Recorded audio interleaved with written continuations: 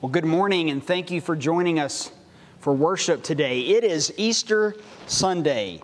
Everything in our faith hinges on this event, the resurrection of Jesus Christ from the dead. Apart from the resurrection, we have no faith, we have no hope, and we have no life. But through faith in Jesus Christ, we can have hope. I love what the Apostle Paul tells us in 1 Corinthians chapter 15. He says this, "If in Christ we have hope in this life only, we are of all people most to be pitied." What we are talking about today doesn't just have implications for the here and now, but it has implications for our entire eternity. It's amazing to think that today is celebrated around the world as the most important holiday of the Christian faith. And in the gospel accounts, we have 4 separate stories that portray the resurrection. And each story gives us different insights into the details of what happened. In Matthew, we see that the women arrive at the tomb and there is an earthquake. And in Mark, the women show up to prepare the body and the tomb had already been rolled away. And in John's Gospel, some of the disciples go in and they see the clothes lying in the tomb. But today I want us to look at a story of the resurrection that is not actually the resurrection account, but an event that happened shortly after the resurrection. This is Luke's perspective in chapter 24, and it's called The Story on the Way to Emmaus, where 2 relatively unknown disciples are on a journey walking, discussing the events that happened previously that day. So we will be this morning in Luke chapter 24, beginning in verse 13. That very day, 2 of them were going to a village named Emmaus, about 7 miles from Jerusalem, and they were talking with each other about all these things that had happened. And while they were talking and discussing together, Jesus himself drew near and went with them. But their eyes were kept from recognizing him. And he said to them, "What is this conversation that you are holding with each other as you walk?" And they stood still, looking sad. Then one of them, named Cleopas, answered him, "Are you the only visitor to Jerusalem who does not know the things that have happened there in these days?" And he said to them, "What things?" And they said to him, "Concerning Jesus of Nazareth, a man who was a prophet, mighty in deed and word before God and all the people, and how our chief priests and rulers delivered him up to be condemned to death and crucified him. But we had hoped that he was the one to redeem Israel. Yes, and besides all this, it is now the 3rd day since these things happened. Moreover, some women of our company amazed us. They were at the tomb early in the morning, and when they did not find his body, they came back, saying that they had even seen a vision of angels who said that he was alive. Some of those who were with us went to the tomb and found it just as the woman had said, but him they did not see. And he said to them, O foolish ones and slow of heart, to believe all that the prophets have spoken. Was it not necessary that the Christ should suffer these things and enter into his glory? And beginning with Moses and all the prophets, he interpreted to them in all of the scriptures the things concerning himself. So they drew near to the village to which they were going, and he acted as if he were going farther. But they urged him strongly, saying, Stay with us, for it is toward evening, and the day is now far spent. So he went in to stay with them, and when he was at table with them, he took the bread, and blessed and broke it, and gave it to them. And their eyes were opened, and they recognized him, and he vanished from their sight. They said to each other, Did not our hearts burn within us while he talked to us on the road, while he opened to us the Scriptures? And they rose that same hour and returned to Jerusalem. And they found the 11 and those who were with them gathered together, saying, The Lord has risen indeed, and has appeared to Simon. Then they told what had happened on the road, and how he was known to them in the breaking of the bread. I'd like to make just a few observations from this text this morning. Number one, I want you to see that humanity is born spiritually blind. The setting of this story takes place on a journey towards a small village called Emmaus, 7 miles from Jerusalem. And imagine for a moment being one of these disciples, having already heard and experiencing the fact that Jesus was no longer in his tomb, and having this 7-mile walk to unpack the events of earlier that day. At this point in the story, Mary Magdalene, Mary, and Joanna had all been told by the angel that Jesus was alive. But many people at this point were still skeptical of these claims. And these two disciples in our story today were equally as skeptical of what they had heard about the resurrection of Jesus. And it is in the midst of this skepticism and doubt that Jesus comes into the story and begins walking with these two disciples. And they don't recognize that it's Jesus. Now here's an important part of the story. The text doesn't tell us that these men just simply didn't recognize Jesus, but that they were kept from recognizing Jesus. That shows us that God was not yet ready to reveal to these men what actually Jesus had accomplished for them. Jesus goes on to ask them as they begin walking together what they were talking about. And both of these disciples look at Jesus stunned. And in a very ironic conversation, they say, "Are you really the only person in Jerusalem who does not know what has happened here today?" And the reason that's so ironic is because Jesus, of all people, would have been well aware what had happened to himself in the crucifixion and the resurrection. And so there's a bit of irony that Luke gives us here in this passage. It's very ironic that we would find this type of encounter between Jesus and these disciples. These disciples were two unknown disciples in Scripture. One was named Cleopas. It's the only time you ever hear about him in the New Testament. And the other person is never named. But they were kept from recognizing who Jesus was. Right now, in our community and in around the world, there are people who are spiritually blind. They are walking around not truly understanding what it is that Jesus did. If our eternal destination was left solely up to us, we would spend eternity apart from God in hell. You see, you and me are incapable of reconciling ourselves to God. But fortunately for us, God knew that that was the case. And He provided another way through the crucifixion and resurrection of His Son. Not only was humanity born spiritually blind, but number two, we see in the text that the facts are not enough. Jesus is once again playing dumb, and He knows everything that happened to Him, but He is curious to see the response of these disciples. And they provide a very thorough and knowledgeable response. They said that Jesus was a prophet, mighty in word and deed.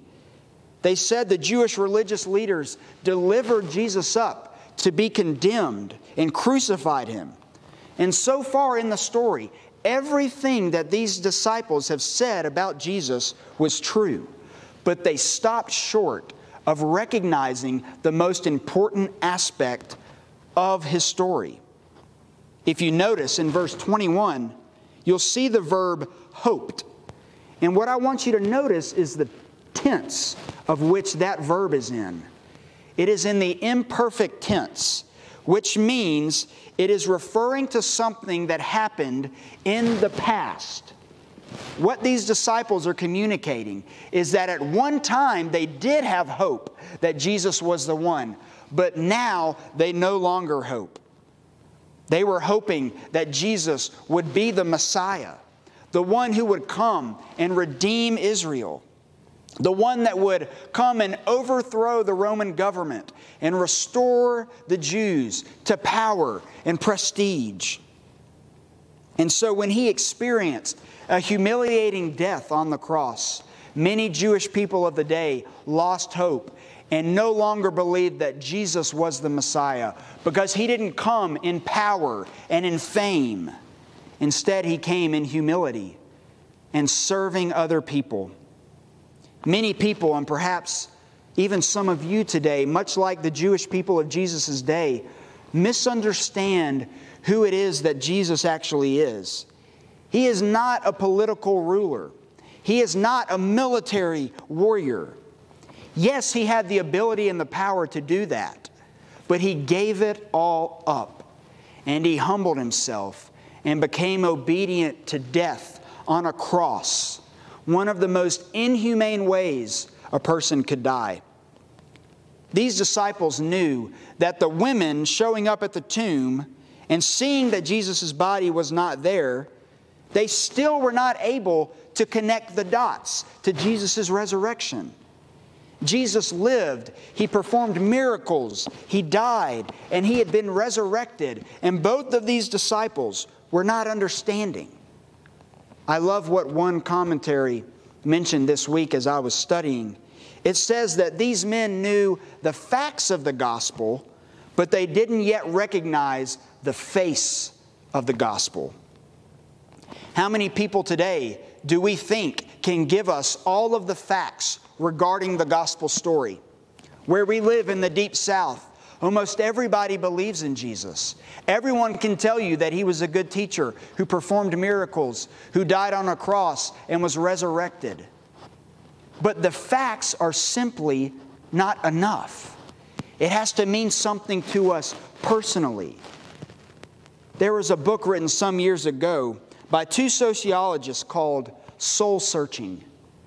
And in that book, they lay out the tenets of what they believed was the most primary belief system that Americans have today. And it's a big fancy word, and it's called moralistic therapeutic deism. So don't get caught up on what it actually means, but listen to the tenets of what those beliefs actually are. Here's what that belief system says. Number one, God exists. He created the world, and He watches over human beings. Number two, God wants people to be good, nice, and fair to each other, as taught in the Bible and in most other world religions. Number three, the goal of life is to be happy and to feel good about oneself. Number four, God does not need to be involved in your life except when God is needed to solve a problem. And number five, good people go to heaven when they die. Every one of those beliefs that I just shared with you is a common belief amongst many Americans today. And every one of those tenets that I just shared with you has nothing to do with the gospel of Jesus Christ. Many people today are deceived in believing that as long as they know the facts about Jesus, when they die, they will be in eternity with Him forever. And that is not what the Bible teaches. Number three, though, I want to encourage everyone who is listening that the gospel, the true message of salvation, is enough. After these men explained to Jesus everything that had happened, He responds out of frustration. The prophets had spoken of everything that would happen to Jesus years earlier. In fact, even Jesus Himself in the Gospels predicts His own death and His own resurrection. And yet the disciples do not understand what Jesus is talking about. I want to give you just two examples from the Old Testament that point forward to Jesus. The first one is Isaiah 53:5, which says, "But He was pierced for our transgressions. He was crushed for our iniquities. Upon Him was the chastisement that brought us peace, and with His wounds we are healed." And then in the book of Ezekiel, chapter 36, it says, "And I will give you a new heart, and a new spirit I will put within you. And I will remove the heart of stone from your flesh, and give you a heart of flesh. And I will put my Spirit within you and cause you to walk in my statutes and be careful to obey my rules. I could go on and on today showing you how prophecy after prophecy, text after text in the Old Testament is pointing forward to what Jesus will accomplish in His death and resurrection. Luke tells us in this passage that Jesus begins with Moses, and He goes through all of the Scriptures, interpreting to these two disciples and connecting all of the dots about how Jesus is the one that all of the prophets were talking about. The text doesn't tell us how long this takes, but you can imagine on a 7-mile walking journey to a village how much time Jesus would have had to unpack all of the Scriptures from the Old Testament that point to Him. Jesus' explanation of Himself in all of the Scriptures point to the fact that He is the one who had to come and die. What is Jesus modeling for us in this actual passage? Well, what He's modeling for us is that the Word of God is valuable. A person's decision to follow after Jesus cannot simply be rooted just in some religious experience. It should be rooted in what the Bible says about what happened to Jesus in the Gospels. The only way we know about the good news of salvation is because we are able to read the Gospel accounts of Matthew, Mark, Luke, and John and find out that what in fact Jesus did for us is true and has value for us. The only true gospel is rooted in what the Bible says about Jesus. So, that begs the question, what is the gospel?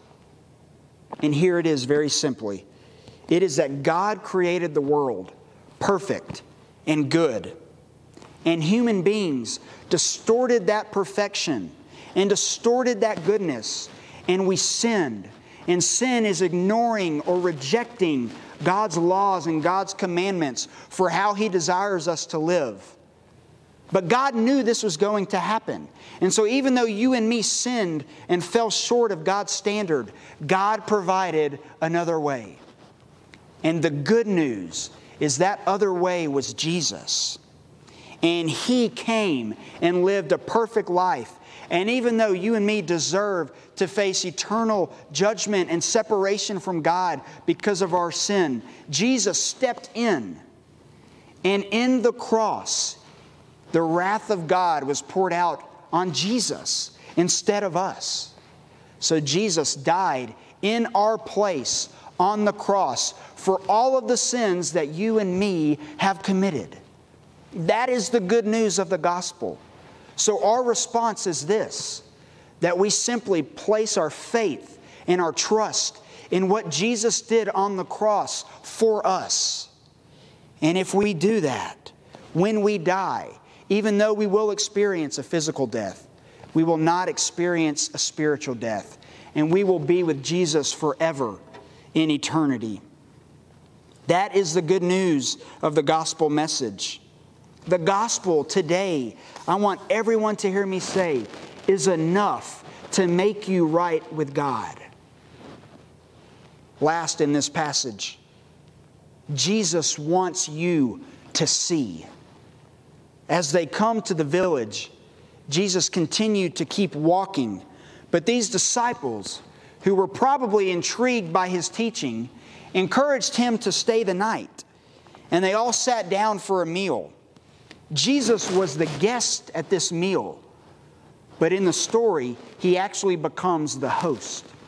And He takes the bread, and He breaks it, and He blesses it, and He gives thanks to God. And Luke tells us, in that moment, Jesus vanishes from the scene. The text does not say that they opened their eyes, but rather, in that moment, their eyes were opened. That's passive voice, meaning that something else came in and caused their eyes to be open. What was it? Well, we know that God did this. God is the initiator and the source of our salvation. My sermon today is not going to be what saves you. Your church attendance is not going to be what saves you. Your church membership is not going to be what saves you. Luke records for us that as Jesus was teaching to these men about how all of the Scriptures were pointing to Him, their hearts were burning inside of them.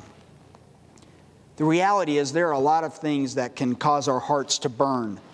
A religious experience can cause your heart to burn. Taco Bell can cause your heart to burn. But the reason that these men's heart were burning is because the Spirit of God was convicting them. Jesus, who in the Gospel of John is the Word of God, uses the words of God in the Old Testament to make these disciples understand that in His death and resurrection, they can have life.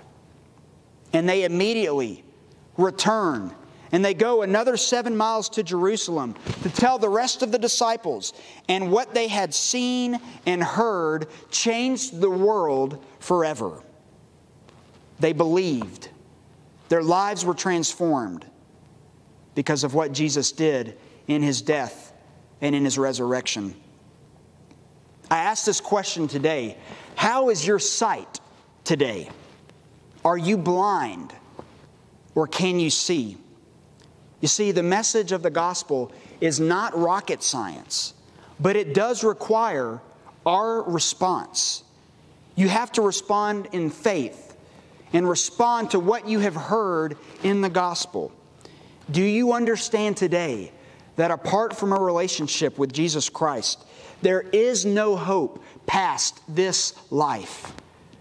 But if you will acknowledge that you have sinned, if you will repent of that sin, turn away from that sin and turn to Jesus and trust in what He has done for you in His death and in His resurrection, you can leave today walking in faith and in sight.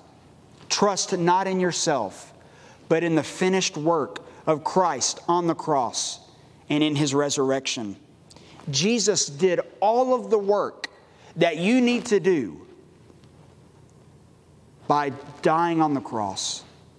That's the message of the good news. That's the gospel. That's why we celebrate and we cry aloud together today, He is risen. It's the most powerful message that the world has ever heard. And I hope today you have heard it as well. Let's pray.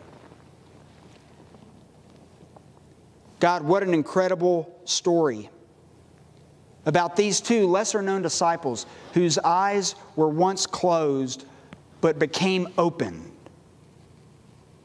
God, if there's anybody today who doesn't truly understand the gospel, I pray that through the reading of this passage and through the proclamation of Your word, that they would come to faith in Christ, that they would believe that what You did on the cross for them through Your death and in Your resurrection is all that they need to be made right with God.